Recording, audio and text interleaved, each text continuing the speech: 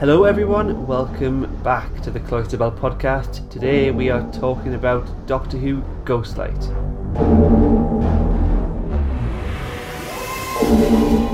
The TARDIS Cloister Bell. Imminent disaster. The Cloister Bell? Yes. What's that?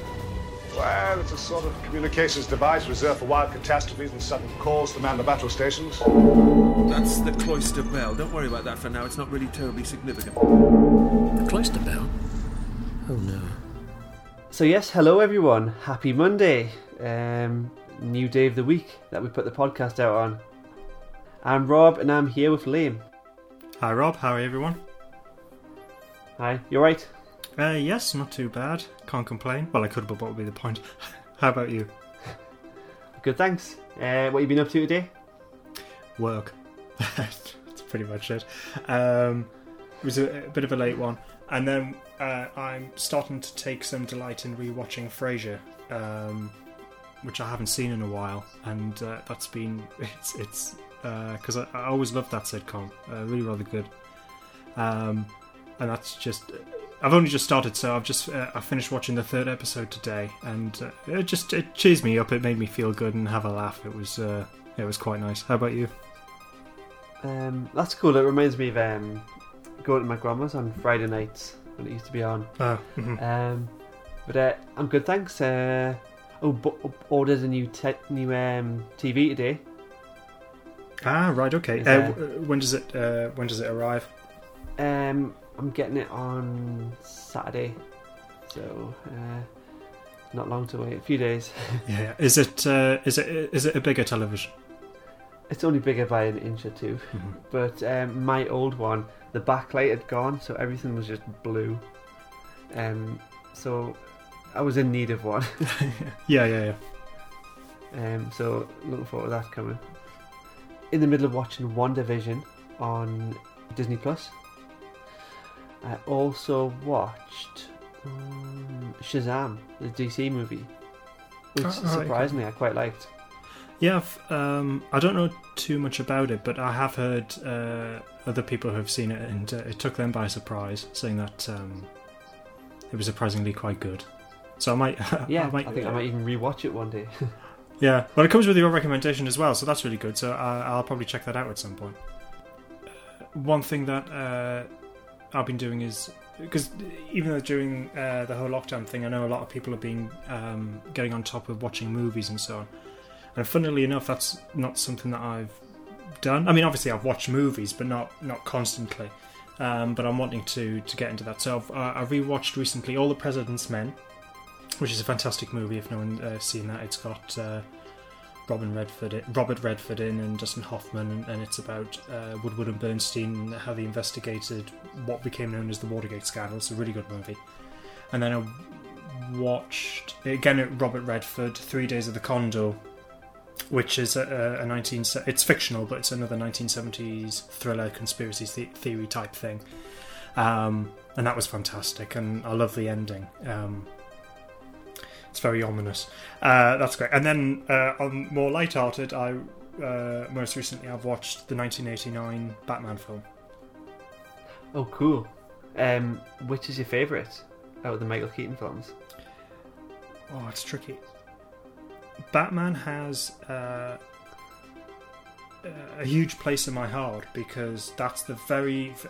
I mean, even though it was Certificate 15 when it came out on VHS all those many years ago, it's the first film I ever truly fell in love with. I don't know how, I mean, I was incredibly young, probably about maybe 3 or 4. And that's the very first film that I remember just truly falling in love with, and it stuck with me all these years. So I genuinely love that film. And not only do I have a huge amount of affection for it, but I generally think it still holds up, and I think it's a very good film. But probably, I think Batman Returns is the better film. It does improve on a lot of things. Yeah, I think... the production values of Batman are absolutely phenomenal, but there's just 1 or 2 model shots that look like model shots. I'm really taking it to nitpicky level. Whereas I think the production values of Batman Returns is better, but obviously it's not just the production values, it's got to be everything, it's got to be the story as well. I think the story is really interesting. and I love how it's written, because one of the things that I really like about the Michael Keaton films is it has that, I think, that wonderful balance between the darkness of Gotham, that world, and the plots and the villains and everything, as well, and the humour. Yeah, and I think the whole world Tim Burton makes. Well, actually, the whole world Danny Elfman builds around the music as well. That whole the whole feeling the movie gives you with the music. The soundtrack's brilliant. Oh yeah. I mean, because I haven't got that many soundtracks, relatively speaking, but I've definitely got the soundtracks for Batman and Batman Returns. Danny Elfman's music score for those films is brilliant, and that Batman theme. I mean, it's still really strong, stirring stuff. I love that theme. I just think it's fantastic. Yeah, in fact, I've still got the novelization for Batman, the movie, somewhere. Ah, right. And I like that because as a kid I used to have it in the middle. It's got a few photo pages as well. Mm-hmm. It's pretty cool. Yeah, I think I'm going to go through a bit of a Batman binge. Well, I say that I'm not going to watch them one after the other. I'll be watching other stuff, but I definitely want to watch. Batman Returns is definitely going to be on the cards very soon. Yeah. And then you got Batman and Robin. No. Well, I will be watching it, but Batman Forever. I think people forget that when that film came out, about actually how successful that film was. I think people forget that, and I think the reason being is because of Batman and Robin. Batman Forever is not too bad, but Batman and I mean, I'm not that familiar with Batman and Robin. I think I've maybe only seen it once or twice. See, I liked it, and I liked Batman Forever, but I got the impression when it came out that they were trying to make it obviously more commercially successful, and possibly making it more accessible to and entertaining to younger viewers. But we were kids when that came out, and I could tell the difference in tone between the first two and Batman Forever. And I thought, why have they made this shift? Because I was a child and I appreciated the tone of the first two, so I thought it wasn't a necessary step. No, I agree with that. But still a good movie, though. No, yeah, it's still good. It's still decent. But I mean, I think the quality between, as you say, the previous two movies and that one, it is markedly different. And I think because Batman was a huge success, and I think they were hoping for them to repeat that same level of box office success with Batman Returns, and they didn't get that. It wasn't a box office flop, but because it wasn't as big as the first film, and therefore not seen as commercial, and perhaps a lot darker, they said, well, we'll go down a bit more of a commercial route. But they've gone I think they went from one extreme to the other. But I mean, it's okay. Batman and Robin's the one that killed the franchise for many, many years. And I think people blame Batman and Robin for giving Batman nipples, but apparently he did have them in Batman Forever. So George Clooney gets a lot of stick for that, but blame Val Kilmer. Yeah. No, it was funny because I forgot what it was. I was watching. I mean, this was many, many years ago. It was a television program, and they were talking about Batman films. I think this was just as I think maybe Batman Begins had just come out, and it was obviously seen as a huge success. And then they were talking about what had gone on before, and they said, it was Val Kilmer who was the bad Batman. And I thought that was interesting because it's everyone goes on about it's actually Batman and Robin, but George Clooney played Batman in that. But I think George Clooney's recognised as a very good actor, so it would be very odd to say George Clooney was crap. But anyway. So just a quick mention, this Saturday over at cloisterbellpodcast.com we have the 7th Doctor Word Search going live. So if you want a couple hours to kill, go ahead and play that. So on with the topic of today, Ghostlight. The Doctor brings Ace to Gabriel Chase, an old house that she once burnt down in her hometown of Perryvale. However, trying to get Ace to accept her guilt is not the real reason the Doctor came here. A mysterious and highly mentally unstable being slays below them. So we've got some story facts. This was the the second serial of season 26, but I believe it was the last one ever shot. Broadcast between the 4th and 18th of October 89 on BBC One over 3 25-minute episodes. A few extra releases. The soundtrack was released by Silver Screen in 93. In July of 93, Titan Books published the scripts for the serial as part of the Doctor Who scripts line of books. It was first released in the UK on VHS in May of 94, but it wouldn't be until 2004 when it was re-released on DVD, Region 2. And the story was released, of course, on Blu-ray as part of the season 26 box set. That was out back end of January. That was 2020. Yes, it was. Blimey. Back in January 2020, when everyone was still able to have a life. Back in the old days. world. Yes, back in the old world. Yeah, it's. I think a lot of people agree that season 26 is one of the best. And as you said, this was the last story recorded in season 26, although it wasn't the last to be broadcast, but it was the last to be made, and so it has the distinction of being the very last classic Doctor Who story to have been made. Season 26 is really rather strong. I mean, I think when you've got a season where you go, well, I mean, obviously this will depend on personal taste, but when you can say that the weakest story is Battlefield, I think you're in pretty good company, because that's actually quite a decent story. It's really quite good. But when you've got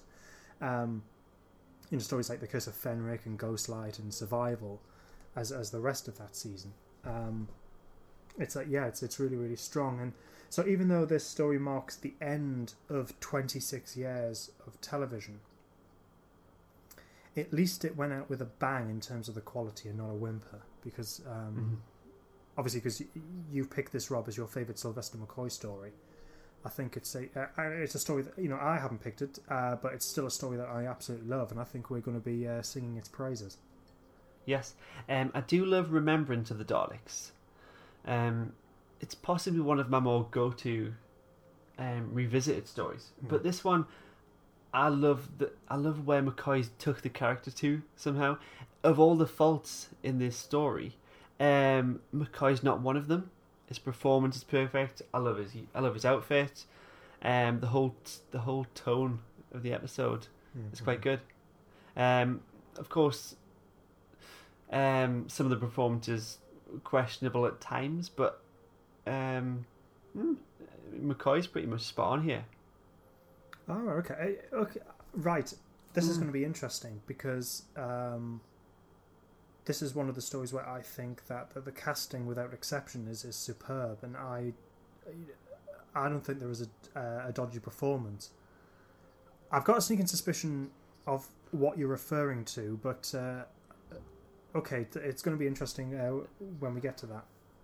So a quick overview of the cast for this serial. The Doctor, of course, played by Sylvester McCoy. Ace, Sophie Aldred. Josiah, Ian Hogg. Miss Pritchard, Sylvia Sims. RFC, Radva Sven Cooper, Michael Cochran. Control, Sharon Deuce. Gwendolyn, Catherine Schlesinger. Reverend Ernest Matthews, John Nettleton. Nimrod, Carl Forgoyne. Miss Gross, Brenda Kemper. Inspector Mackenzie, Frank Windsor. Light, John Hallam. Production crew for this episode: writer Mark Platt, producer JNT, director Alan Warren. So part 1 opens. It sets a very particular tone for the episode, and the housemaids bring dinner to and a copy of the Times to someone captive in the basement. This is actually the kind of spaceship setting in the basement, but it's kind of hidden behind curtains at this stage, so it tries not to give away too much at this stage. So the Doctor and Ace arrive in the nursery/laboratory, and the Rocking Horse eye glows, doesn't it? Because of course they're being watched. And a similar thing happens with the ostrich eye later on.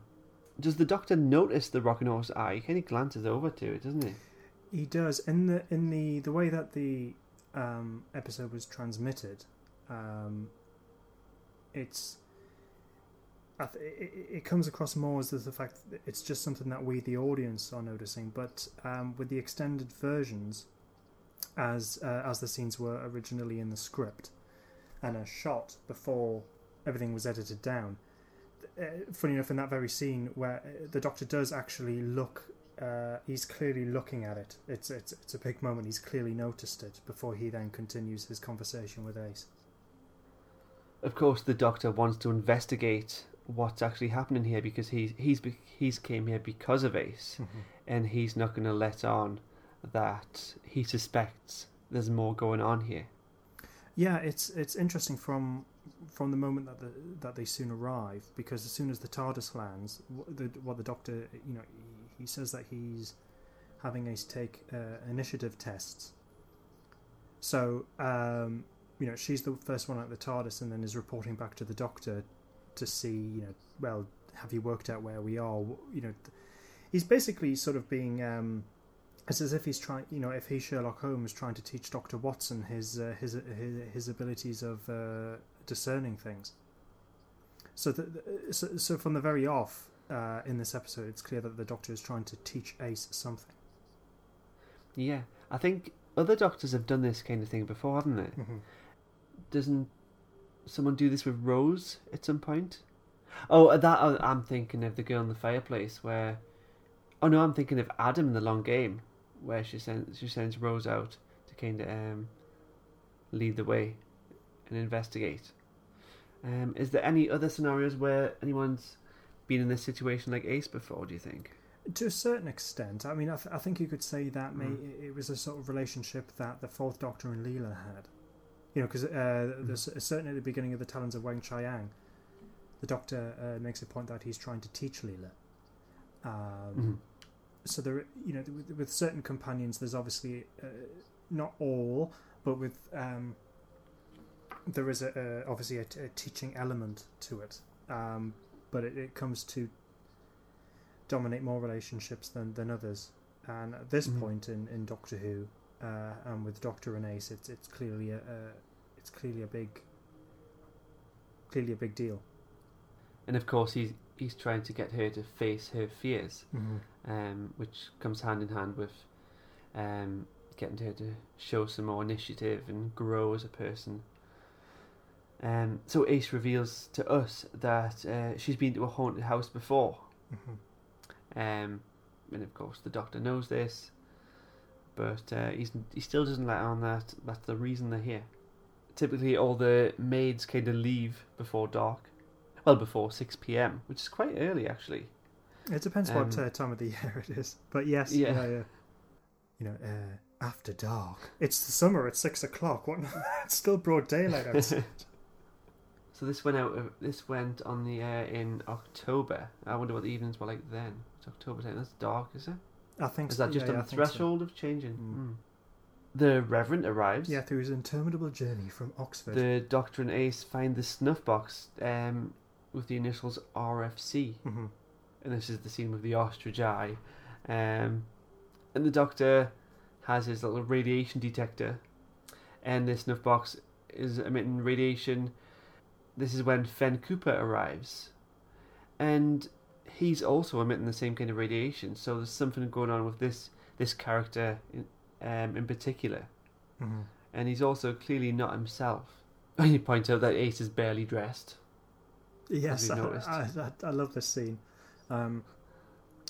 It's I remember even when I first saw this story, probably when I was about 7 or something, I can't quite remember. But yeah, I've always liked this particular scene because it reflects the period that they're in. But it also makes an excuse later on for why Ace would get changed, which becomes a sort of visual representation of what the story's about. But I don't want to preempt anything. But yeah, this is a great scene. It's like I'm sure that you've seen some things more grisly than Ace's ankle. You can't see my ankle. Well, your boots then. I mean, I love how the whole scene's written and how Sophie Aldred and Sylvester McCoy play it. It's they've pitched it perfectly. It's great. Shortly after this, we meet Nimrod, For a 25-minute episode, we will get introduced to quite a lot of characters. Nimrod initially being a bizarre one because it's not explained to the viewer that he's a Neanderthal initially. No, but I mean it's obvious in the sort of the makeup, and I can't remember when, but I'm sure it is commented at some point in episode 1, where Ace says to the Doctor, "He's a Neanderthal, isn't he?" And then the Doctor says, "Yes, the finest example I've seen this side of the Stone Age." And there's something, I mean, I just like the imagination of someone who can produce something like that. You have a Neanderthal servant in a Victorian home. It's a wonderful, batty idea. There's something very Douglas Adams about it.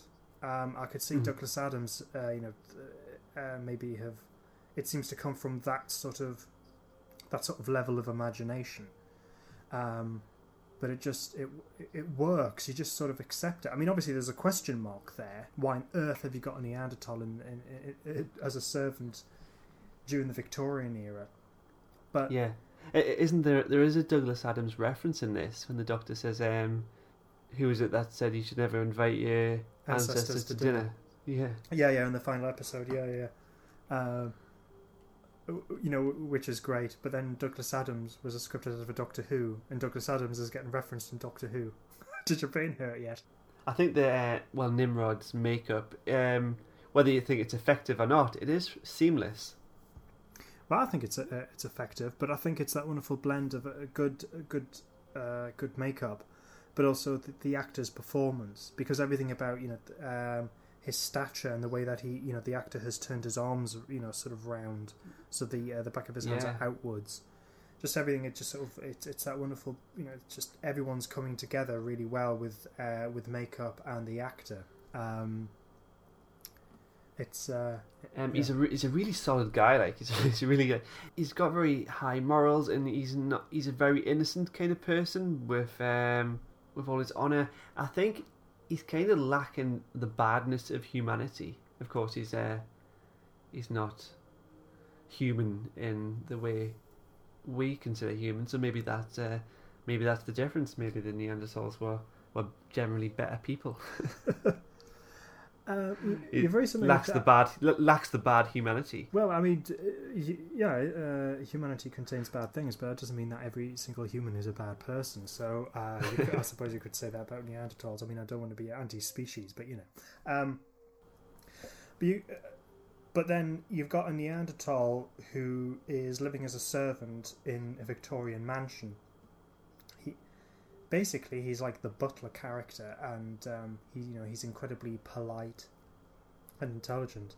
And you could actually go, well, that's evolution. The fact that you got a Neanderthal at that stage, which obviously is a bit, evolution's a big part of this story.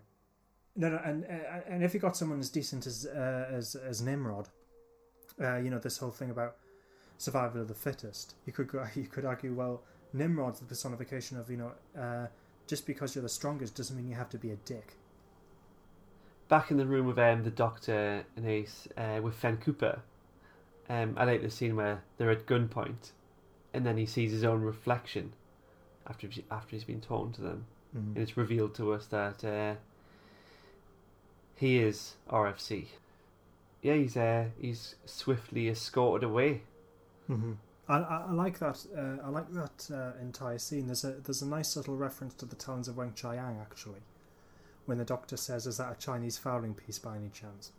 Right. So okay. That's a nice little nod. Yeah, but it's one of those great lines. Like, you don't have to be aware of that story. It works. But if you're aware of the story, you go, "Oh, that's a nice little nod to that." But I like that whole scene in terms of, again, how it's written and how it's performed, but also a big part of it is Mark Hare's sound, is his music. This is one of my all-time favourite soundtracks to a Doctor Who story. In fact, because you made a point of saying that the soundtrack was released, I think you said 93 or something like that. They re-released it, I think, in 2013. Around about the time of the 50th anniversary, I think, so that would make sense. Yes, I remember that. Yeah. And I bought that, and I love the soundtrack. And this is one of the scenes where I think it has one of the it really elevates the scene. Yeah. Mm-hmm. that moment when he realizes that the person that he's actually looking for is himself by watching himself, seeing his reflection. You look like a ghost. Yeah, there's something quite darkly comic about that. I mean, you kind of feel sorry for him because, you know, he's clearly had his mind broken by something he can't quite handle, which is actually what the Doctor says. So again, there's, as you said before, within a very short space of time, we're being introduced to all these characters, but already we're being we've got all these questions that we want answering. So it's like, well, what happens to the house after 6 o'clock? Why are the maids hiding in an alcove and then go to work when it strikes 6 o'clock? Why is this reverend here? Why do we have a Neanderthal here? Who's this man who is a hunter who is looking for someone who turns out to be himself? What is it that he's seen that has completely fractured his mind? There's a lot of questions presented here. Yeah, there is. It's there's not all of them answered so clearly. Yeah, and what's that? You know, and what's hiding behind the door in the basement? You know, there's but it's. Because one of the things that I've always thought about this period of Doctor Who, when Andrew Cartmel was script editor, because he was really trying to push the boundaries and be innovative and providing modern, engaging stories, which he really which he was able to do. But one of the problems was he was curtailed by this old-fashioned format of producing, 25-minute episodes. Which, I mean, even at this point, when you had, because I think it was 1988 when the BBC did their adaptation of The Lion, the Witch, and the Wardrobe, which was this big, it was clearly a children-aimed drama, but their episodes were 45 minutes long. So modern children drama was producing episodes of 45 minutes, but Doctor Who's still doing 25 minutes. And one of the things that, especially when you come across a story like The Curse of Fenric, if you watch the original transmitted version, it's clearly lacking. It's moving at too fast a pace, where moments that should be taken at a much more leisurely pace, or a bit more information provided the audience and things like that is forced to be edited out. If you watch the extended version, which is only 12 minutes extra than what was transmitted, it really services the story a heck of a lot.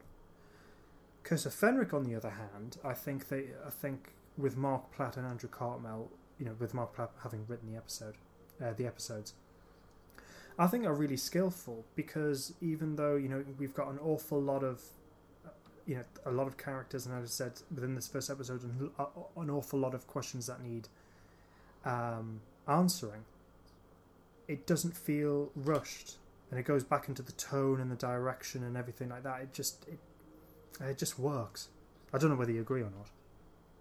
I do, yeah. It does fit the format really well. Oh, Nimrod meets the Doctor shortly after Fen Cooper's taken away, and then he escorts the Doctor into the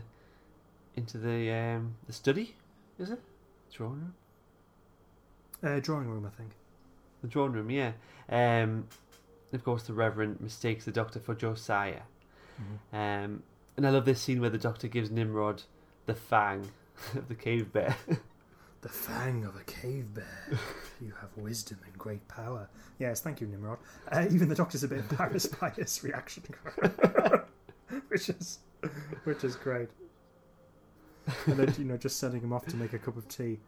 Again, it goes into that thing. Yeah. It's just something really wonderful, wonderfully Douglas Adams so bizarre. About the whole thing. Yeah, it's just out of place and unexpected. But somehow it works. It all seems to tie in with the tone and the feel of it. It's great. He gets Gwendolyn to go and dress Ace more appropriately. Mm-hmm. We later on find out that they've got dressed in kind of men's clothes. Yeah, obviously it would have been incredibly daring at the time. But again, I mean, at least she's covered up more. But of course, this is very progressive of the times, and it fits in with the theme. Would you say? Is that the point? Yeah. Well, because I said that really what the story is about is change and evolution, and so what we have is Ace's character evolve in terms of how she conquers her fears during the course of the story, and they're conquered by the end of it. But also we have this it's visually represented in a slightly different way with the garments that she wears. So she although it all ties up. So she arrives in modern 1980s clothes, which is obviously unbefitting the Victorian period in which they have landed. But then she's forced to conquer her fears. By this time, she's fully immersed into what is taking place. But then she's changed her clothes into something which is not so much of a rapid progression for her, but because she's wearing men's clothes, which is from the 1980s, that wouldn't have been unusual. But now she's wearing Victorian era type clothes, and then by the end of the story, she's then wearing a Victorian period dress. It's just because I think it's a natural part of of a story that's written well. You have character progression. Maybe within a story like Doctor Who, maybe you can say, well, that doesn't necessarily apply to the Doctor, but in terms of everybody else within the story, you have good character progression, and that's just the signs of a good writer. That's what good drama is. You see that. But it's just this nice little touch that they decided to represent that as well through a visual means as well. So Josiah walks into the throne room and he's blinded by the light. So as he screams light, the lights do dim. So did that predict smart bulbs? No. I mean, I'm pleased he didn't clap. I think that would have lowered the tone of the story a little bit. In the basement, it's revealed to be a bit more technological now, because Nimrod goes down and kind of raises the curtain up. Mm-hmm. And this is where he's knocked out. Is he knocked out by one of Josiah's previous husks, or is it Control at this point? It is Control, isn't it? I think so. Funny enough, for many, many years when I've watched it, I always assumed that it was one of the husks. But actually watching it on this occasion, it's like, I think I've completely... For some reason on this occasion, it seemed completely obvious that it's Control that does it. Yes, I think you're right. It's not very clear to me. Well, when I first ever seen this, what the husks actually are or how they function, because they're not a husk. They're still kind of alive, but not in the same capacity. Yeah, I think from what I can gather, Mark Platt didn't actually write them in originally. And John Nathan Turner, who was the producer, said, look, this is Doctor Who, we need some monsters. Can you put some monsters in? And I think that's when they then incorporated the husks. I think they're a great design, and they do add a nice little bit of a threat and atmosphere to the story, but then it does muddy it a little bit. But I think because we learn that Josiah is this being who has evolved into what is deemed at the time to be the highest sentient being, which by the end of the story is a Victorian gentleman. So he's gone through this process, and so he's gone through these different developments and shredded his previous versions of himself, which are these husks, which actually makes sense in the confines of the story. What I think confuses things a little bit is the fact that they're still sort of semi-sentient, but I suppose it still works. So yes, Nimrod's been knocked out, and now Josiah has them all sat down to dinner. So we'll have the Reverend ranting on about how ridiculous Darwinism is. So Ace quite enjoys this moment. But then Josiah gets a call, so he's summoned away, and it's Control on the phone. It becomes apparent that she's escaped now. But what's interesting is his reaction, which is because he says it's learned to speak, so that takes him by surprise. just prior to that, I've just got to highlight one of my favourite, one of my favourite moments is that when they're sitting around the dining table and Ace goes, fancy a takeaway? Anyone fancy a curry? And then because of the period they're in, Doctor goes, I know a good restaurant near the Khyber Pass. I just thought I'd mention that. It's a nice, another humorous moment. One of my favourites. Good reference. Yeah. But now that you mentioned that he's surprised Control can speak, was it Control that they were bringing copies of the Times to? Yes, it was. Yeah, so... No, but I mean, you can still read without speaking. Oh yes, I suppose. There is a difference. Yeah, there is, yeah. So Ace is pretty angry at this point because she's now figured out that the place they're in is, in fact, Gabriel Chase, and she feels betrayed.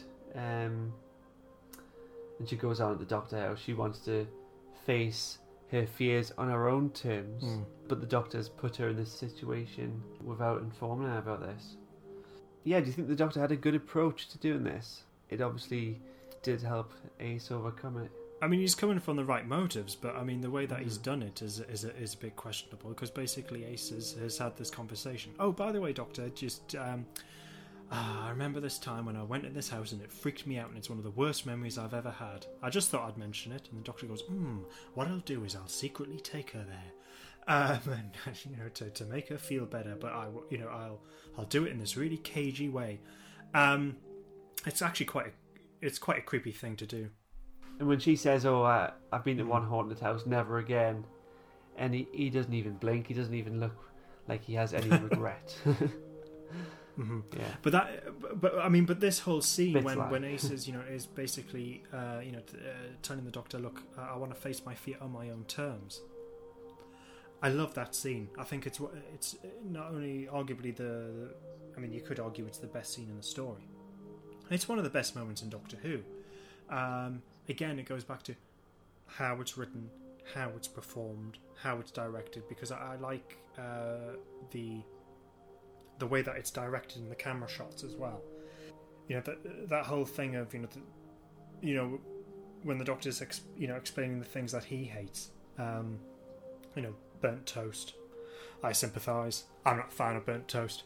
And then just lines like I can't stand, what was it, bus stations full of lost luggage and lost souls. There's just something really provocative about that sort of line, seemingly very simple, but it all, again, it's adding to the tone and the feel of the story, as well as helping the individual scene as well. I just think it's great.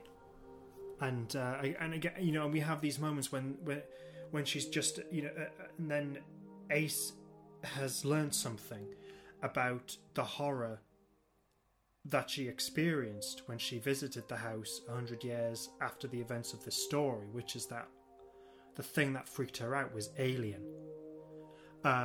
So she's learned something, and she's just about to reveal something further to the Doctor, but there's then interrupted.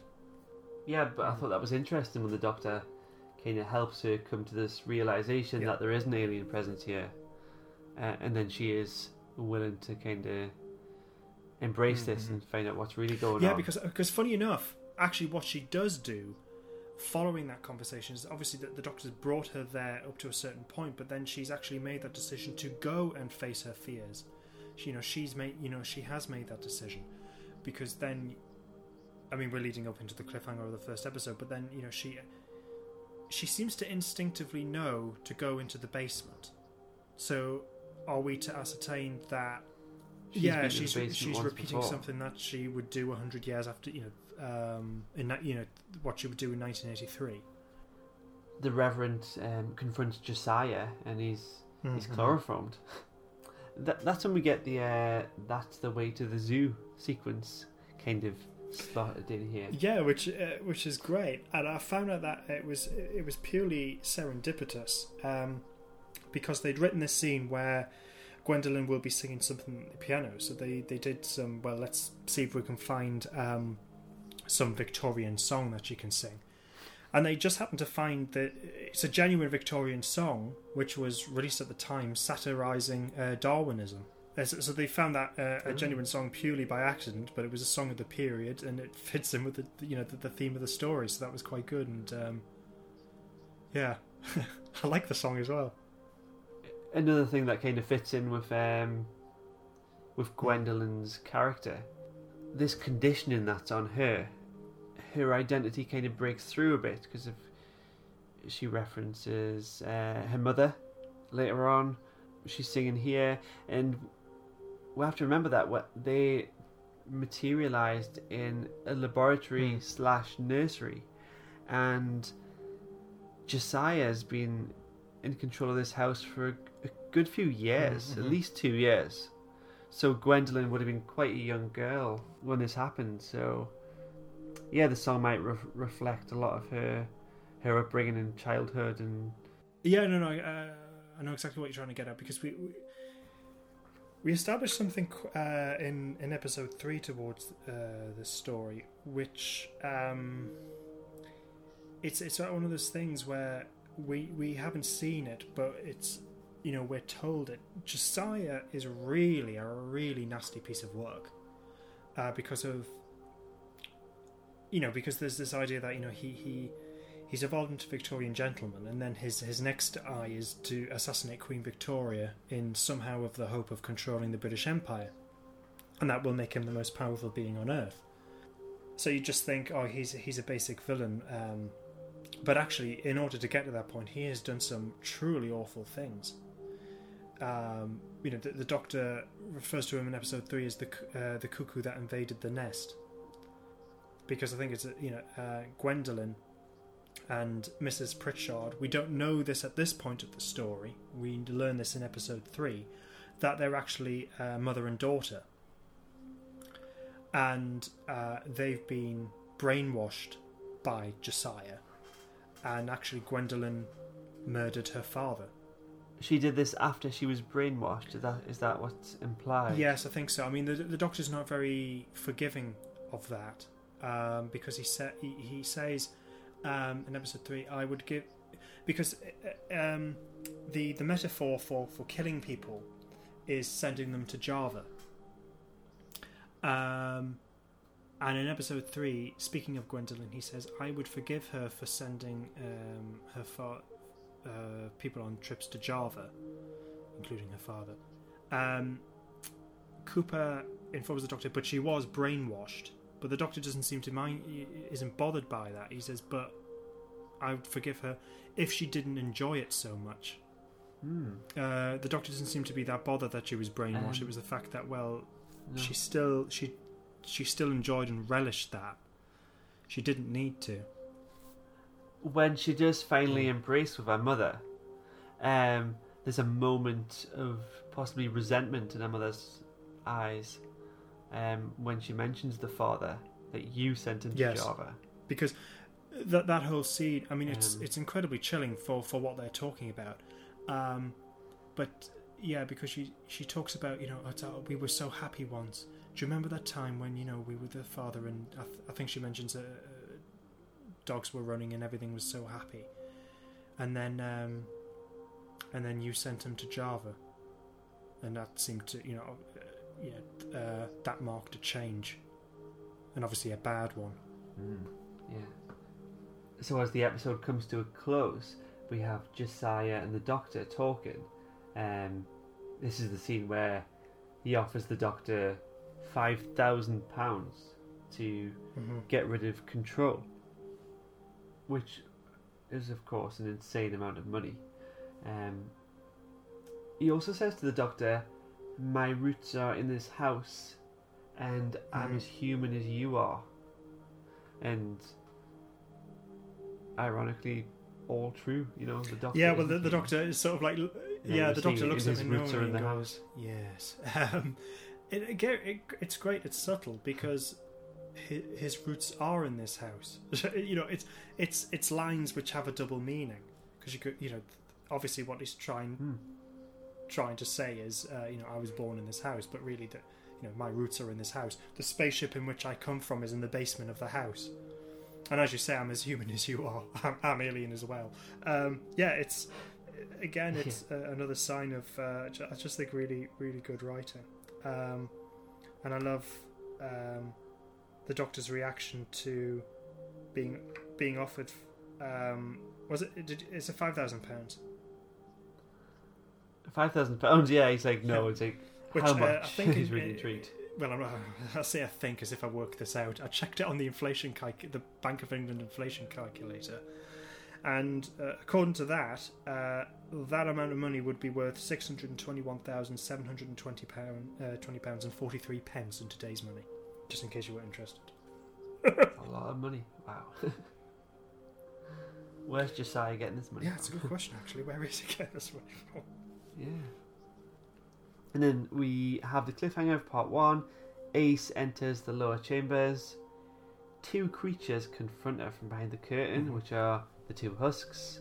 Out of the cliffhangers in this story, there's only 2 cliffhangers, but what do you think of this one in particular?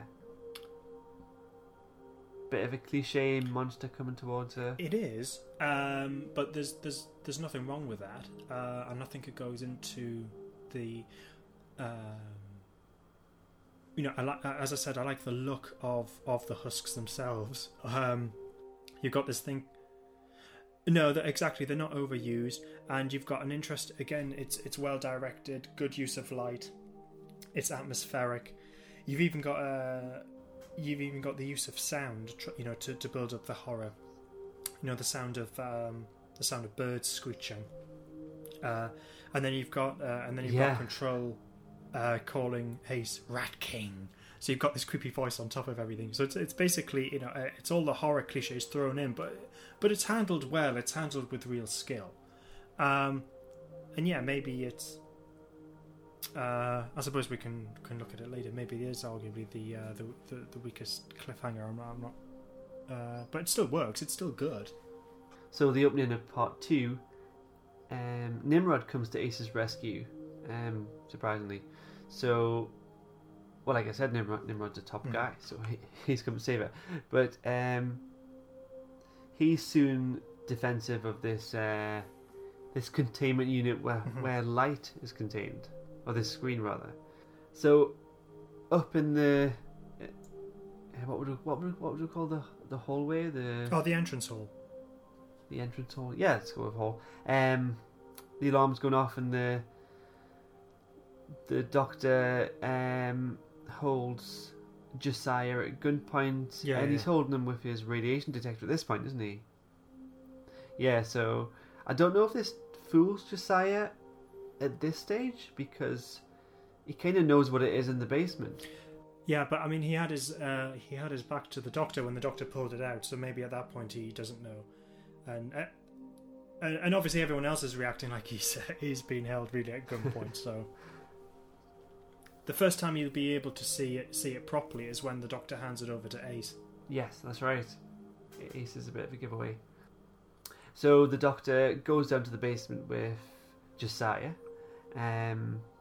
Yes, Ace, like you said, nearly gives away the fact that the Doctor's not really holding a gun. Thank you, Ace. And the Doctor fixes the leak in the light chamber, and then he identifies the 2 husk creatures as previous versions of Josiah. I always wonder here, to what extent does the Doctor understand what's really going on, because he has a lot of assumptions, but he doesn't always let on because he's holding back for Ace, possibly. Yeah, I mean, I think at this point in the series, I mean, Sylvester McCoy, as you said before, when we're talking about performances, he really, this is his 3rd year in the show, and he's really nailed it in terms of his performance. But also at the same time, they've really nailed how they've written the character, and he is a Doctor who is fully knowing and fully in charge as much as possible. He is a Doctor who fine well knows a lot more than anybody else in the room, and he's very quick. And we've established, and later on when it's established that he's made deals with Control. I mean, we're not privy to those scenes and when they took place, but it's covered by the fact that we're following Ace for most of it, and she's slept for most of the day. Yes. So that covers it up, but it doesn't feel like we're lacking in anything in terms of information. You believe that's what this doctor would do, and it's all, everything's revealed in due course. But yeah, you're right. He does seem to know an awful lot. And then they run away from control into the lift shaft. So this is our first glimpse at control, and she's kind of shrouded in the robes, and she has a kind of a face piece on where she has a half-formed face. I think, was that right, or was that intentionally a mask, or was that part of her face? I'm not sure. Maybe I should. I've never been aware of a mask. I just thought it was, her face is shrouded in shadow. Maybe I presumed watch it again. Like half her face wasn't not even formed yet. Good idea, actually. I mean, that might be the case. I've never picked up on that. Maybe it's one of those things I've gone, how the hell have you not noticed that, Liam? It's bloody glaringly obvious. We have a memorable scene. The Reverend is I know you said the Reverend Bernard Matthews, that's the chicken, Ernest Matthews. He's turned into an ape. Yeah, played brilliantly by John Nettleton, who I know for his appearances in Yes Minister mainly, as well as other things, but he was in that in quite a few episodes. He was really, really good. Yeah, and I like his performance, and yeah, it's really creepy, because so here he is as this character, mocking the idea of evolution, and then Josiah's just absolutely laughing his head off. I mean, it's a really creepy scene. Yeah, it's the way it's cut as well. It's like the way the shots are cut, that's the sleight of hand, and we're already presented with him eating the banana before that, so it's like this sudden realization of what's happening as the viewer. Yeah, and because even the way that John Nettleton decides to peel the banana, if even look at the way that he does that, he's doing, it's just sort of like the human being an ape. But then he, even the way he eats it, and then you cut to Josiah laughing his head off, and his skin's peeling. He's not in the best of health by the looks of him. Poor chap. No. Poor chap. The guy's an arse. Yeah. Sod him. You wouldn't take a banana from him. Oh no, good God no.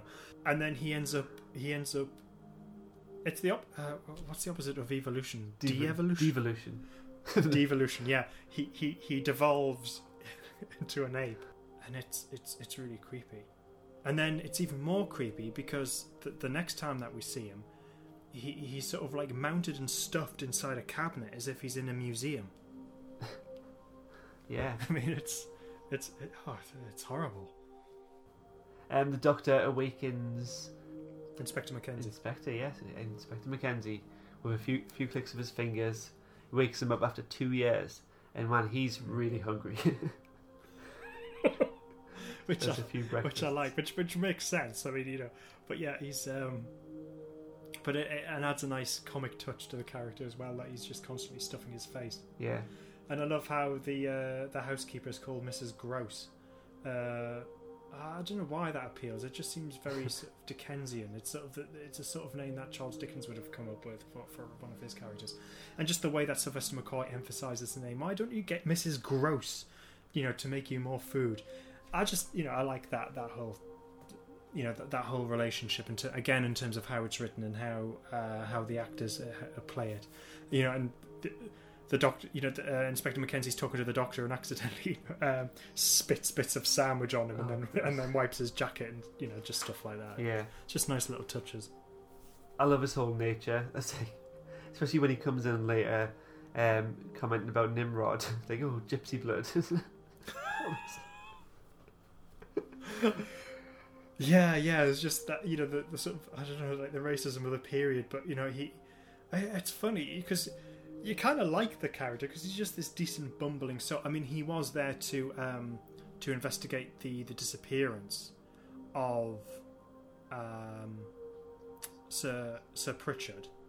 No, it's not Sir Pritchard because that's his surname. I've forgotten what his Lady Pritchard's husband, which because he was there to investigate his disappearance, and obviously Josiah decided to put him away. Actually, this reminds me. When I was rewatching this story, because I rewatched the transmitted version, but I also watched the extended work print that's on the Blu-ray, and there's a bit when sorry to jump ahead, but this is in the third episode. So when Light has been released and all the rest of it, and there's a bit where Lady Pritchard is given Josiah gives instructions to everyone. So Gwendolyn is to deal with Ace, and Lady Pritchard is told to deal with the interfering inspector. And there's a bit when the inspector goes to talk to Mrs. Pritchard, but she's very stern, and it kind of frightens him off. So he runs upstairs, and then she hands one of the maids a machete, and tells the maid to go and deal with him. Wow. Yeah, and it's just wow. That's bloody brutal. hell. that's really brutal. I mean, obviously, the Inspector Mackenzie meets with the end that is as transmitted, but it's the fact that we have this scene where Mrs. Pritchard's said, "Slaughter the policeman with this machete." That took me by surprise because I had no idea that that was written. But yeah, they'd even recorded it. I suppose it's not surprising that scene was edited, but quite strong stuff. There is that scene where Ace wakes up, obviously later in the day, and she talks a little bit about. She inquires about Perryvale Village, a little bit. Yeah, again, just a nice little reference to Dragonfire. So when Ace's character is introduced and it's the final episode, and Ace, it's sort of really leading up to Ace gonna be in the TARDIS and Mel's departing.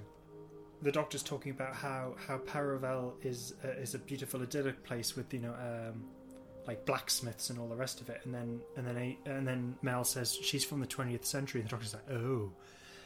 And so when Ace is in this scene talking about is there a blacksmith on the village green, it's a reference to that. Ah, okay. And it's a bit. Didn't get that. And it's a yeah, and I mean, you have to be really into Doctor Who to spot these. Yeah, and I'm not at all. Yeah, and yeah, exactly. But so it's a reference to that. But then I like how it's basically that even though the Doctor was in Dragonfire talking about what Perivale was like in the Victorian era and how it was beautiful and idyllic and you had blacksmiths and all the rest of it, when Ace mentions that in this story, the housekeeper's just like, no, there's nothing like that here. Oh, right, okay. Doctor was talking crap. There's one bit I do love before we get to the closing part of part 2, when Nimrod's talking about his experiences in the past, and when the inspector's like, oh, tricky things, mammoths. It's one of my favourite lines. Yeah, that is good. And the closing scene, everyone's in the hallway, in the entrance hall, and Control emerges, and she brings Light with her. Josiah's like, no, don't let him out. Gets shocked, and when Light emerges, there's such a bright light that comes out the elevator, out the lift, and the episode cuts there, which is quite an effective cliffhanger. No, I think it's very effective because everything's been building up to the fact that we've got this thing called light. Nimrod worships it, Josiah's scared of it, Control's sort of like in battle with it. Everything's been building up, and even the Doctor doing whatever it is that he's doing, even he's saying that this is a huge risk because things have run away with themselves. He says at one point with what he's promised Control, and he also says leading up to this moment that he's lit the blue touch paper and found that there's nowhere to retire to. So this is sort of like make or break. So everything's been building up to this moment, and it's realised very well. Josiah's completely freaked out, and if the main villain of the story's freaked out, then bloody hell, this is really serious stuff. And everyone well, the vast majority of people in the story are in this one place waiting for this moment. And as you said, Josiah gets electrocuted. We've got this strange creature called Control telling everyone it's too late, and then this blinding light. It's because it's like, right, the story's going to change now at this point. There's no going back here, and so it's a big moment of drama. It's a fantastic cliffhanger.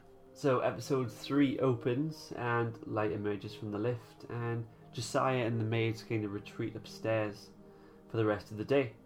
So the Doctor wants to have a few words with Light, and I like that scene where the Doctor's kind of ranting and raving and Light's gone but then emerges in the room.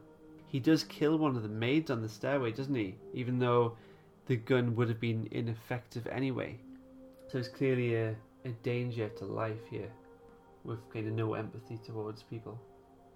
Yeah, and so in that sense, the way that his character is introduced is very consistent to what quickly emerges. Because again, it's really amazing that this is only a 3-episode story. So now we're in the final episode. But again, I don't think it feels rushed. So Light is established in this episode, for the first time. I mean, everything's been talked about him, and he's, it's all been building up to it. But as soon as he's introduced, as you say, his first act is to kill somebody, and that's just the beginning of what he later decides to do. Yeah, to a slightly bigger extent. yeah, just slightly. Yeah. There's this great scene in the hallway with, not the entrance hall, later on, the Doctor and Ace. The Doctor presents Ace with a TARDIS key, and she says, no, that would be the easy way out. So then there's this great scene where the Doctor walks off and Ace turns, and it's like she's frozen on the spot, and she has flashback to the time when she actually did burn down Gabriel Chase. Does the Doctor kind of hypnotise her here or something? Because he just kind of swings the TARDIS key in front of her face. I was wondering if he triggered this kind of revelation or this kind of flashback. Did you have that interpretation? No. No. I mean, it's an interesting idea, but I've never had that. I think because the way that I always saw it was because everything, now that Light has emerged and things are starting to really hot up in the house, and things are coming alive that were previously dead and all the rest of it. So things are, being in that house would have produce very heightened emotions, and then on top of everything else that Ace is having to go through. I just thought that this was Ace going through a natural reaction. Her fears have really started to come to the fore at this point, because as has already been established back in 1983, Back to the Future, she was going through she had a very close friend who gone through a brutal racist attack, and where the house was firebombed.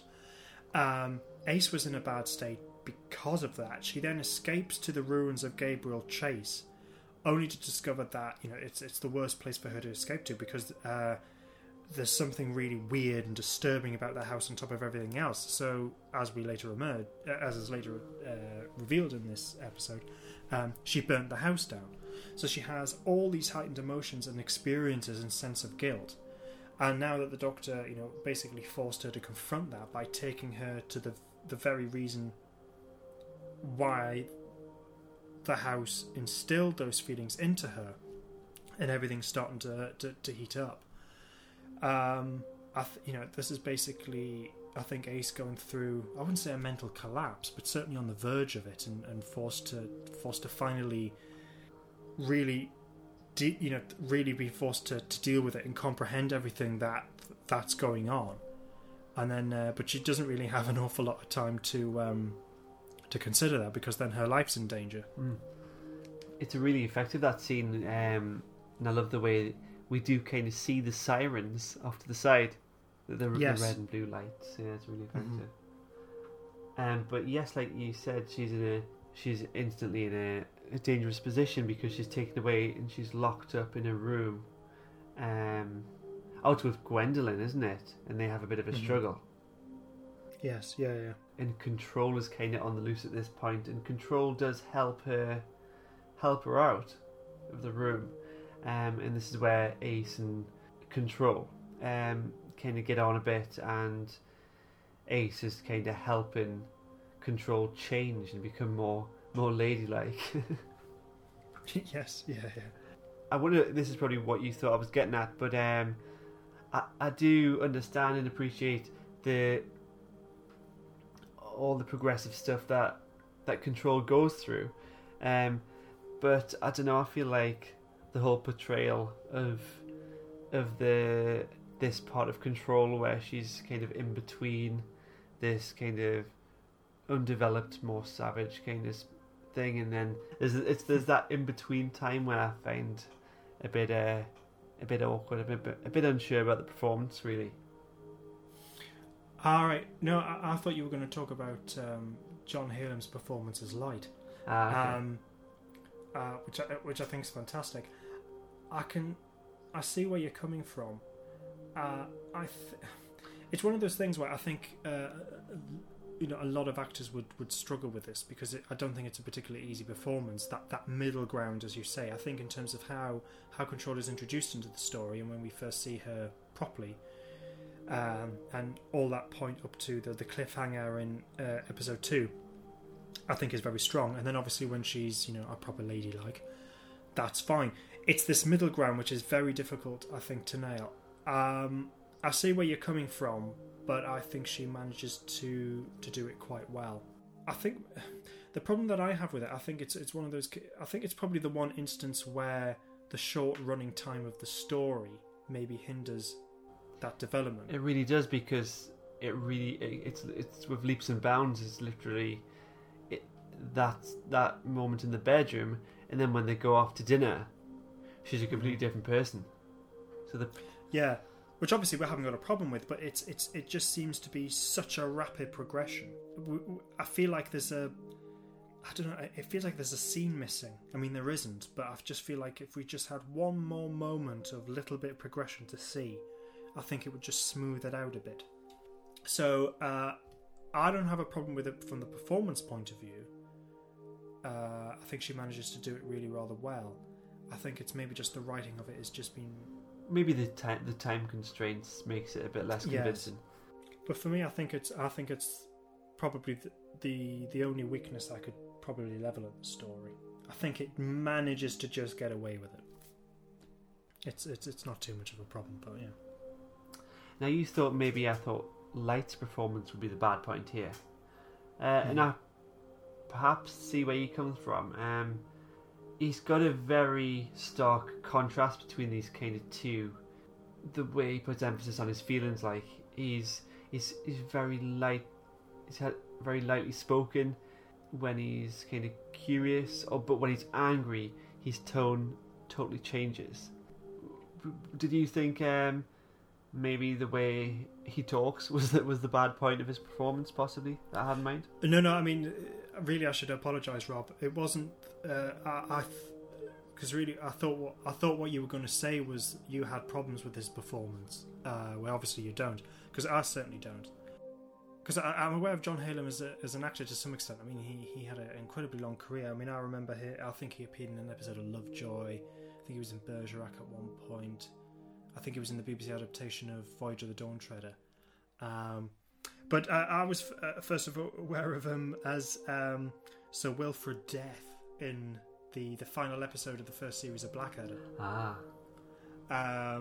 So, that's sort of like what's locked in my head. And then he plays this performance, and it's not a safe performance. I think that if you try to have another actor try and emulate that sort of performance, you go, oh my god, what on earth are you doing? No, it's actually a really intelligent performance, but only a certain type of actor would be able to pull that off, because he has this very effete way of coming across, but at the same time he doesn't appear weak. So and then he has this sort of sing-song like elevated voice for the most part. But as you say, when he's angry or really threatening, it comes, it goes down into almost a monotone but deep voice. It's a great performance, and I think one of the great ones. Yeah, one of the highlights. Yeah. No, I of the think series. my whole issue with this story was just the whole like control no lady like. I just Well, I mean, in all fairness, Ace does pack her whinging in, and she listens. she does. But yes, I don't. Yeah, because actually, that moment when she's creeping around the house and she comes across a bug and she eats it and she's taking great delight in it. I quite like that performance. But yes, I do think that moment when control no lady la, yeah, that is a bit. But Ace is just going, oh stop, pack the whinging in, control. Yeah. And then it's right. Okay, right. We've quickly moved on from that. Thank God. Yeah. That might not have even been scripted. Pack the winch. You Sophie Algernon says, oh, for God's sake, get your acting in gear, will you? I've just got this idea of trying to work that line in with that exact delivery into an everyday conversation. But I think it would just freak people out. Or be very deeply concerned. Is it shortly after this that Gwendolyn comes in and attacks Ace? Yes. I like this because Control's like, oh, I want to play. And then Fen Cooper comes in and think, oh, the ladies are restless tonight. Yeah, in fact, because there's an earlier scene where Revers and Control are talking, and then Control does a runner when the Doctor turns up. It just runs out the window. Yeah, yeah. And I just love his line and just the delivery of going, of course, if she was a real lady like, I wouldn't be in her boudoir. Brilliant. She goes, yeah, that's a good point. But yes, going back, so yeah, so the Doctor and Cooper arrive and save Ace from Gwendolyn's attack. And that's when the Doctor wakes Gwendolyn up from her, I don't know what it would be, shell shock, brainwash. And then it's that realization that Mrs. Pritchard is Gwendolyn's mother. And then it swiftly moves on to the final confrontation with Josiah and the Doctor, and they go to the dining room, and you get the sense that the Doctor's always in control at this point. He even walks in and he's like, don't touch the soup, and he's just letting this play out. Yeah, he kind of feels like he's in control at this point.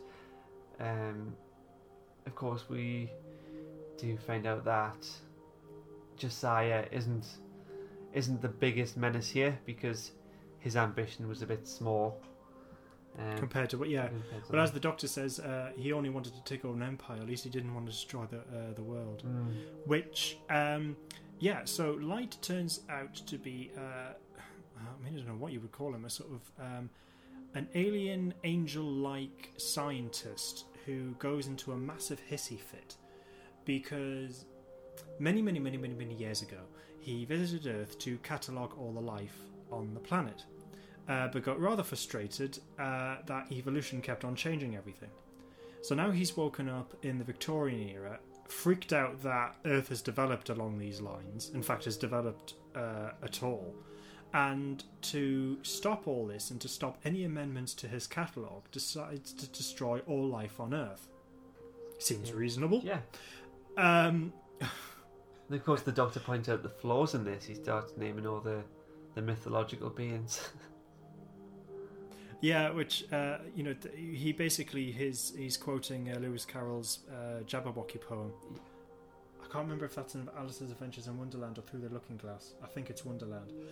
The Mock Turtle tells the story, I think. But yes, so he's talking about the basilisks and all the rest of it, which is a good scene, just as a means to wind Light up and to delay him, which is quite nice.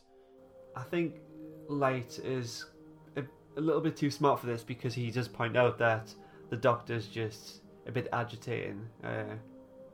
It's just a bit annoying, but the Doctor does manage to use his logic to defeat him, though. He's very persistent about the change thing.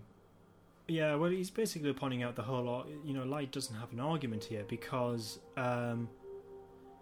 change is a part of life. To deny change is to deny life, and to deny life is, is patently absurd. And he emphasises this by, you've changed too, Light. You've changed your appearance, which has established that the appearance that we see him in this episode is different to perhaps how he's appeared previously. So he's changed his appearance, he's changed his mood, he's changed his mind, he's changed his location.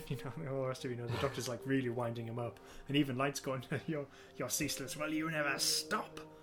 And then the Doctor goes, "I suppose I could. It would make a change." This man, it's just the Doctor just being a complete wind-up merchant at this point. It's fantastic. Mm-hmm. Oh, we forgot to mention the Inspector got turned to soup. The cream of Scotland Yard. Again, one of the. I mean, sort of stomach churning, but again, one of the best lines in the in the story. Yeah. It's darkly, sickeningly comic, but yes, he gets turned into primordial soup. Yes, but Light turned him, didn't he? Was Josiah aware that the Inspector was on the table? No, I don't think he was, but I mean, he was quick in with a quip there, wasn't he? Yeah. Early on in dinner, is it Lady Pritchard? Gwendolyn's mother goes off to see her, and that's that scene where they kind of embrace, and then a Light kind of intervenes and says they'll never change and turns them to stone.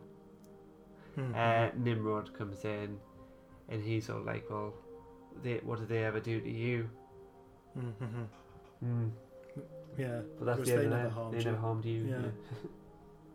Because, and I've just decided Earth's future, and then promptly vanishes at the speed of thought. And then we find out that there's an invitation to Buckingham Palace, which Fen Cooper and Josiah were going to attend, but Fen Cooper extends the invitation to Control, but ultimately she just goes to burn it, and this is where Ace kind of breaks her silence and admits that's what she did all those years ago. She burned the place down. Yeah, which even the Doctor didn't know. Didn't you? I've lost all capability of speech. Even the Doctor didn't know that. Yeah, he's surprised by that. And of course, that's the secret that he's been trying to find out from Ace. She almost tells him towards the end of the first episode. In episode 2, he asks her something, and she's, he's about to, he's about to be told to mind his own business, and goes, all right. Actually, funny enough, just before Ace has that attack that we were talking about before, and then remembers everything. So finally, it's announced, and the Doctor knows, and it's a nice little moment. Not nice in terms of because just nice in terms of how it's handled, in terms of the drama. I mean, and once Light is dealt with, they all run to the basement, to the spaceship, because, as the Doctor says, in some way there's going to be... Does he say an explosion? A tremendous explosion. One. Yeah. Yeah, but Josiah comes down and holds Ace at gunpoint. So something needs to be done here. But just Josiah swiftly dealt with, and the heads blow off his husks. Yeah, and then he falls to the ground. He sort of degenerates into what Control used to be, because if you notice, his speech patterns completely changed at this point. He's no longer eloquent. He comments that things have changed, but he goes, all changed, the way that sort of Control spoke before. And even Ace goes, they've swapped roles. And I'm wondering if the fact that even though Josiah had evolved, that evolution was based on the previous changes. So the fact that Control has destroyed a link to that evolved past by blowing up the Husk's head, that's caused him to... all that progression that he's made. Yeah, to degenerate into that state. Interesting. And of course, Control picks up the picks up the book because she's the surveyor now. She points out that she won't catalogue the Doctor. Yeah, it's interesting how she phrases that. She says, "Something tells me, Doctor, you're not in our catalogue, and nor will you ever be." So, what does that mean? But we do know that her and the Doctor have had a day together that we haven't seen when Ace was asleep. Yes, that's true. Yeah. So it could be anything. But is it the Doctor's beyond knowing? Did they have an awareness that he was someone special? And also, what did Josiah think of the Doctor and the TARDIS? Because he obviously observed them. He said to Gwendolyn, "They have visitors." Yeah. He never questioned. Does he ever question who they are, where they're from? No, that's never questioned, and in fact, Nimrod is very sort of like immediately accepting of him. But then I suppose Josiah would have asked him to attend to dinner. The Reverend would have thought he's just another guest when it's established, because he thinks he's Josiah at first, but then probably thinks he's just another guest. This kind of thing doesn't get addressed quite often in Doctor Who, because if everyone questioned who the Doctor was, that would take up more time every story. It's the reason why Russell T Davies introduced the psychic paper when the show came back. Yeah. But yeah, it's absent here, and if you think about it too hard, you might think, to what extent did Josiah know? But yeah. Obviously, Josiah wouldn't know anything, but I think it's one of those things he knew enough. Yeah.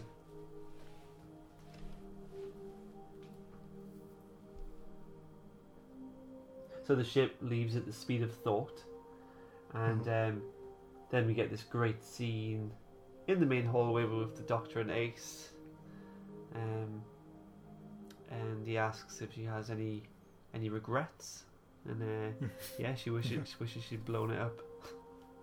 Yeah, and I guess again that's the Doctor using Ace's own vernacular, which is a change for him as well. I'm not entirely sure if this is correct, but I'm sure I picked up somewhere that was Sylvester McCoy's idea for ending the story that way. But either way, I think it's a good ending. Yeah. So listeners' responses this week, we asked what people thought about this story. Marios on Twitter said, "Just love this, and diving back into Ace's past is immense. I think that Andrew Cartmel as editor did a brilliant job on this season. Sophie Aldred played Ace tremendously." Yeah, no disagreement from me, I think, yeah. John Lane said, "I love it. The atmosphere in itself is incredible, but it's also got a cool story and interesting themes. Ace in a tux, and that's the way to the zoo." Yeah, I do like that song. Christopher said, "Maybe if the story hadn't been severely edited down for time, it would have been better. But as it is, it just feels like a total hot mess that no amount of goodwill towards it being the final recorded classic Who episode will ever be able to overcome." Okay, it's a different take on that. It's interesting. Obviously, I think it's safe to say that that's something that we don't agree with, but because that's one of the things. Because even people who really like the story have always said that perhaps it would have benefited an extra episode. But going back to what the previous person had said, actually Andrew Cartmel, I think, edited the story really rather well. I don't think it's a hot mess, but I mean it's good that to hear someone else's different opinion, but it's a very rich story. There's an awful lot in there, but this idea that because Ghostlight has this reputation for being impenetrable and not making any sense at all. I disagree with that. I think it's one of those stories where you can pick up little bits of the story with repeated viewing, but generally speaking, I think it's the main bulk of the story, which I think is a good one and is told imaginatively, is that it's a story about change and a villain that's trying to stop it. Is essentially what the story is at its most basic, but it's told with imagination and wit. And I think, you're able to pick up certain themes or certain little, because it's jam packed with everything. So, for example, how we were talking earlier, how we said that taking someone to Java is the story's metaphor for bumping someone off. Which works within the confines of the story, and you totally get it, and it's really interesting. But again, even that's something which ties into the theme of change and evolution, because this story is set in 1883. I think it was in 1891, so a little bit in the future. But you've got this thing called Java Man, which was the discovery of skeletal remains, establishing, as part of that process of human evolution, and a step closer to finding the missing link.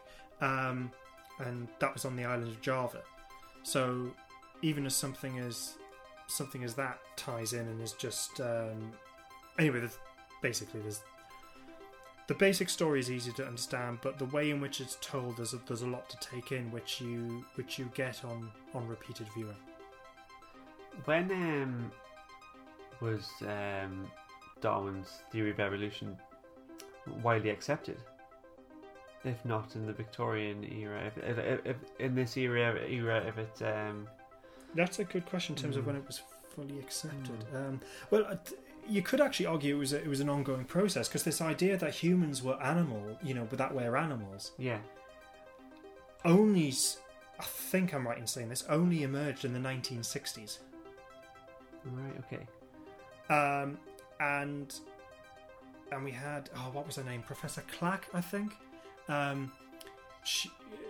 She briefly worked at Newcastle University for a time, and I think was also down in Oxford or possibly Cambridge.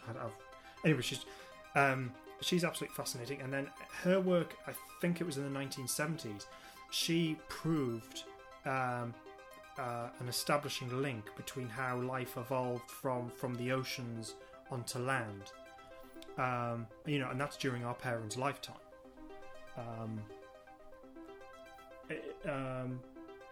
So it's been an ongoing process, really. Yeah, I guess there's also all sorts of factors like people's lack of comprehension, and also religion, I guess, is probably a big factor in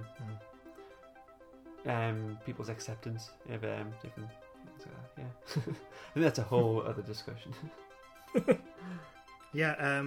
Sorry, it was Professor Jennifer Clack.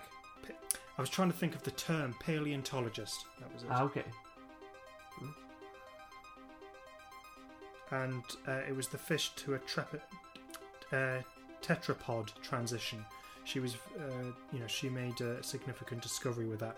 It was actually to do with a specific bone that was in one form of species that wasn't in another. I remember watching a documentary on her many years ago. It was really, really interesting. She sadly passed away last year, March 2020. It's quite interesting to think that people would find it difficult to draw a comparison between man and animal when anatomically, especially vertebrates and mammals, same kind of thing. So do we have a score for the episode this week, Liam? Yes. I'm a big fan of the story. In fact, I've always been mesmerised by it, because I think I must have got it round about when it was first released on VHS.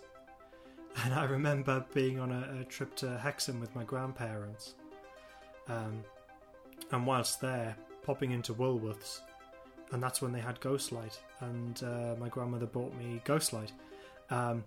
And everything about the story, just from the VHS cover, because it seemed to be dark and mysterious, and then watching it was like no other Doctor Who story I've seen before or since. It's totally unique. I really like the story. I really like the imagination. I love how it's told in terms of the acting, the production values. I think the set designs are absolutely amazing. The costumes, etc., etc. and I think it's a lot more. I mean, there's something really. I mean, one thing that we haven't really talked about is really the atmosphere that permeates the whole story. There's something sort of like genuinely horrific and quite sickening about some of the themes and the way that they're revealed. Yeah. And as I said, when it's revealed in episode 3 of how much of a nasty piece of work Josiah's actually been, and yeah. So yeah, it's a story that I really, really like. I think I give it 10 out of 10. Right, wow. 10 out of 10. Okay, I'm feeling on the same lines. I'm just thinking about grotesque moments we were talking about earlier, and we forgot to mention the bit where Light is disassembling one of the maids. Holds up an and arm. there's something darkly comic about that. You know, he turns around to Nimrod, who's walked through, and he's just got this this severed arm, just going. I didn't know how it worked, so I dismantled it. It's chilling. Yeah. Between that and the Inspector, Cream of Scotland Yard, and Reverend, not Bernard Matthews,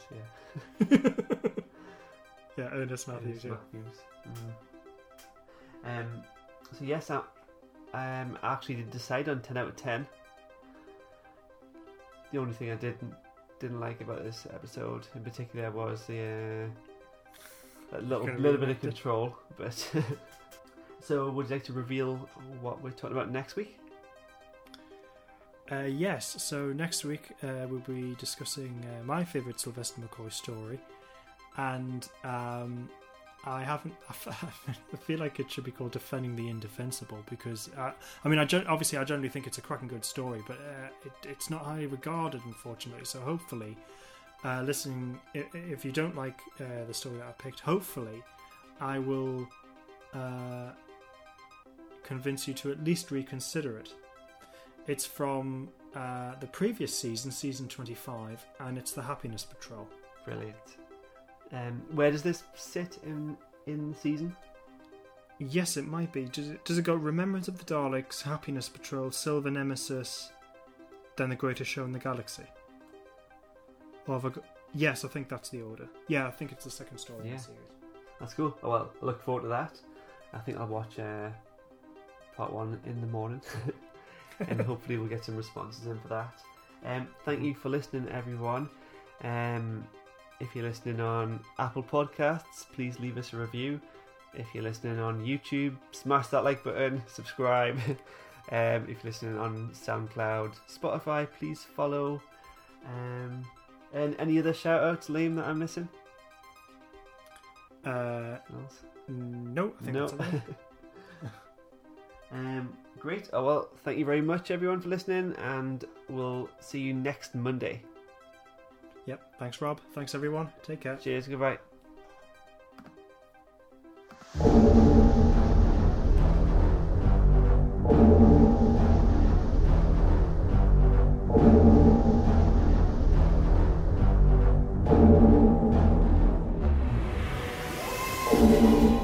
The TARDIS cloister bell. Imminent disaster. The cloister bell? Yes. What's that? Well, it's a sort of communications device reserved for wild catastrophes and sudden calls to man the battle stations. That's the cloister bell. Don't worry about that for now. It's not really terribly significant. The cloister bell? Oh no.